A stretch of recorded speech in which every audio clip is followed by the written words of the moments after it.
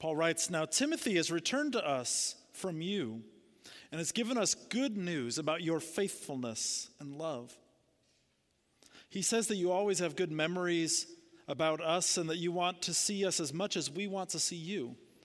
Because of this, brothers and sisters, we were encouraged in all our distress and trouble through your faithfulness. For now we are alive if you are standing ground in the Lord. How can we thank God enough for you, given all the joy that we have because of you before our God? Night and day we pray more than ever to see all of you in person and to complete whatever you still need for your faith. Now may our God and Father himself guide us on our way back to you. May the Lord cause you to increase and enrich your love for each other and for everyone in the same way as we also love you. May the love cause your hearts to be strengthened, to be blameless in holiness before our God and Father when our Lord Jesus Christ comes with all his people. Amen." Paul continues in chapter 4, "You don't need us to write about loving your brothers and sisters, because God has already taught you to love each other. In fact, you are doing loving deeds for all the brothers and sisters throughout Macedonia. Now we encourage you, brothers and sisters, to do so even more. Aim to live quietly, mind your own business, and earn your own living just as I told you. That way you'll behave appropriately toward outsiders, and you won't be in need." Friends, this is the word of God for us, the people of God. Thanks be to God. Let us pray. Lord, let the words of my mouth, the thoughts and meditations of all of our hearts be pleasing in your sight. For you, O Lord, are our rock and our Redeemer. Amen.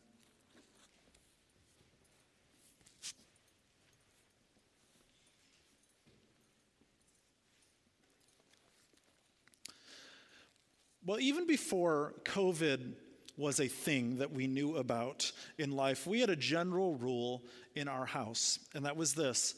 In the fall and in the winter, we don't go to the Children's Museum.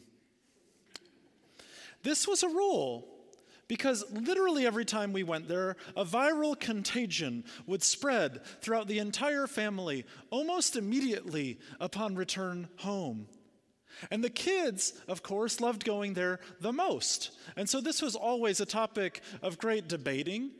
You might understand in my family that would probably involve someone trying to negotiate with us. And it caused much consternation within our home. And if you have kids or you've been around kids or you've seen a kid before, you know what I'm talking about. Somewhere in your life, you have been around a pit of contagion.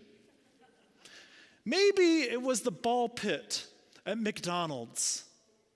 God help whatever in our minds thought that was a good idea. Or anything at Chuck E. Cheese, really. Or the daycare program where you picked up your grandkids, always alongside Snot-Nosed McGee when you were picking them up. Kids spread germs rapidly and ferociously and freely, unlike anything else in the entire known world.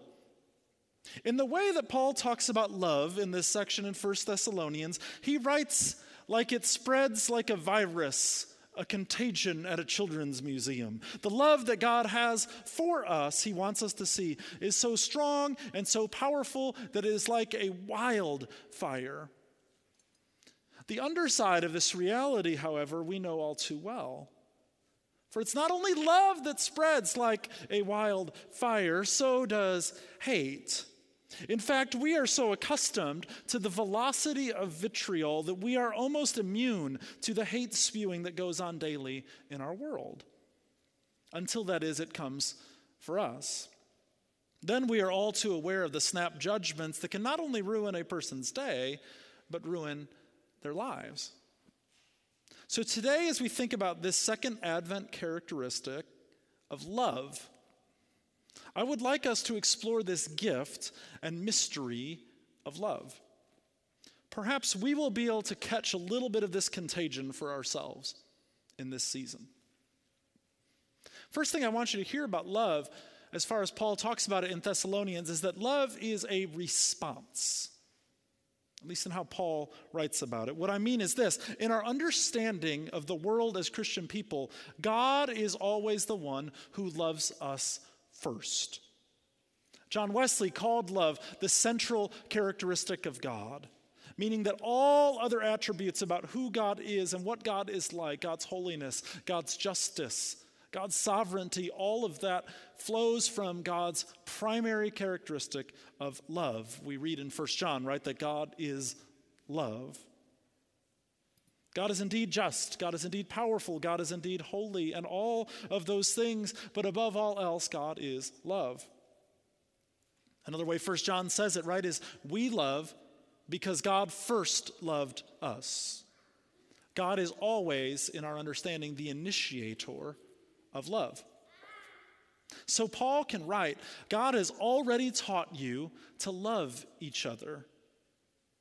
This sounds like a simple statement because it is. But the verb that Paul uses is literally a mashup of two words of being taught and God. He puts them both together. And this is the only place this word is used in the entire New Testament. And it's in fact the only place that this can be found in the entirety of Greek literature. So for Paul, and frankly for Jesus, the gospel boiled down to this: love God and love one another. Thus, this is the importance that Paul wants to instill about community over and over and over again, not just in Thessalonians, but in every writing that he has to a church community. The bonds that they form as a community are directly a result of the love they've received from God. And then they share this love for one another that is rooted in God's love for them. Love like this is contagious. So is love a feeling? Is it just something that we catch? Well, love is indeed a feeling, but like Boston would say, right, it's also more than a feeling. You can start singing it now, if any of you have the reference, right? Anyone? Like, that's a great song. Yeah, thank you. All right, good. There's a certain era of people that completely understood that. But it is also a verb. Love is an action as well. In her book, Atlas of the Heart, Brené Brown writes this about love. She says, we cultivate love when we allow our most vulnerable and powerful selves to be deeply seen and known. And when we honor the spiritual connection that grows from that offering with trust, respect, kindness, and affection. Love is not something we give or get. It is something that we nurture and grow. Love is cultivated, Brown says. It is nurtured by us and it is grown. And it requires us to bear ourselves and to be vulnerable to and with one another. Perhaps this is why Paul both affirms the love that the Thessalonians have for each other and continues to encourage them to grow in this love. For being vulnerable to one another is always a challenge. In order to love one another well, we have to open ourselves up to the possibility of being truly seen and truly known by someone. The good news is that Jesus does this first for us, ultimately in the coming to earth as a baby. Could anything be more vulnerable than that? So God loves us first. Love is a response. Love then is also a comfort. When we are loved, we feel safe. I think this is something that we might overlook in our daily lives. I remember being in my college years and my young 20s and hearing people say things like, be safe or remember to be careful, and feeling like they were just afraid all of the time. And now that I'm a little bit past the age of invincibility, I recognize that the hopes for safety that people gave to me were really expressions of love. For that's what we want for children, a safe environment where they will know that they are loved for who they are and so that they can grow up and thrive.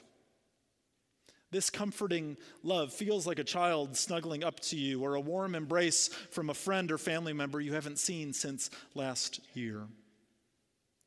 When Paul writes to the Thessalonians, he is grounded in the comfort of God's love.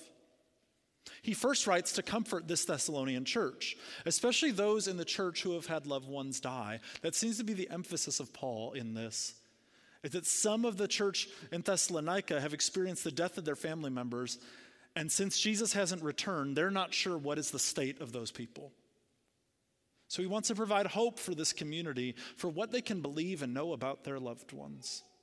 But Paul also seeks to be comforted by the good report about the faithfulness of this church.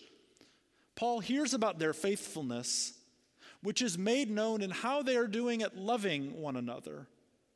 And he states now that he can live because they are standing their ground in the Lord. Paul literally seems to place his very ability to live in the faithfulness of this church in Thessalonica. Friends, is our presence for others a comfort? Have we received and been exposed to God's love enough that we are safe in God's embrace? And in turn, are we then that comforting presence to others? Love is also known in mutual friendship. In this passage, Paul is not writing like the great church planter or teacher from an ivory tower. No, he is not writing like one who is far above this Thessalonian church. He is writing out of language of love for this church in Thessalonica. He isn't posturing.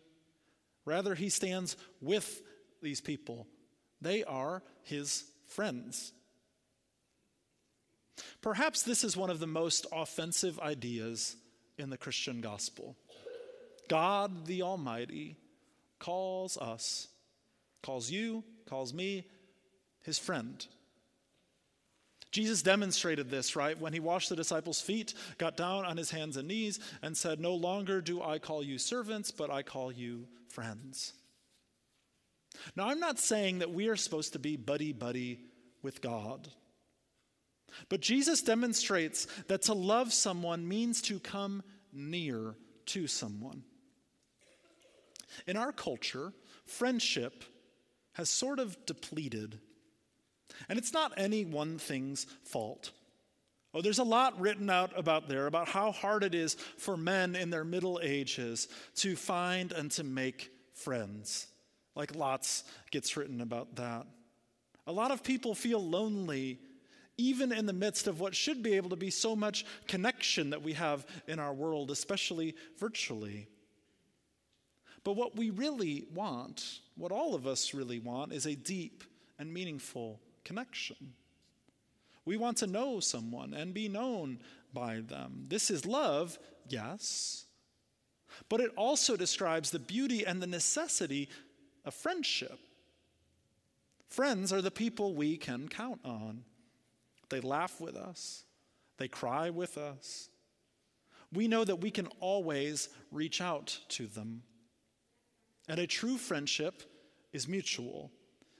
If you're always the one reaching out or the one always in need, that love isn't reciprocal. It's not mutual. Perhaps as we think about this Advent characteristic of love, we don't need to figure out just how the mystery of love works. If that were so, you would no longer need the Hallmark Channel each night. Perhaps we simply need to be good friends. We need to cultivate friendships where we give of ourselves and let ourselves be known. We learn how to do this, after all, from God. Friends, could it be that sometimes we miss being the church that God is calling us to be because we mistake the idea of being friendly for being friends? Here's what I mean. Every church thinks that they are friendly. By this we mean that someone says hello to them and welcomes them. And that's a start. But if all we experience is friendliness, then no one really ever knows us. Then we don't know that someone ever has our back and that we can trust someone enough to be vulnerable with them. Now, that doesn't mean that we just gush our feelings and stories upon people the second they walk in. But it does mean that we seek to truly form relationships, to ask deep and meaningful questions together, to offer to pray for each other, to enjoy time spent just hanging out and in fellowship with each other. A church that embodies friendship is a church that will spread the love of God like a contagion.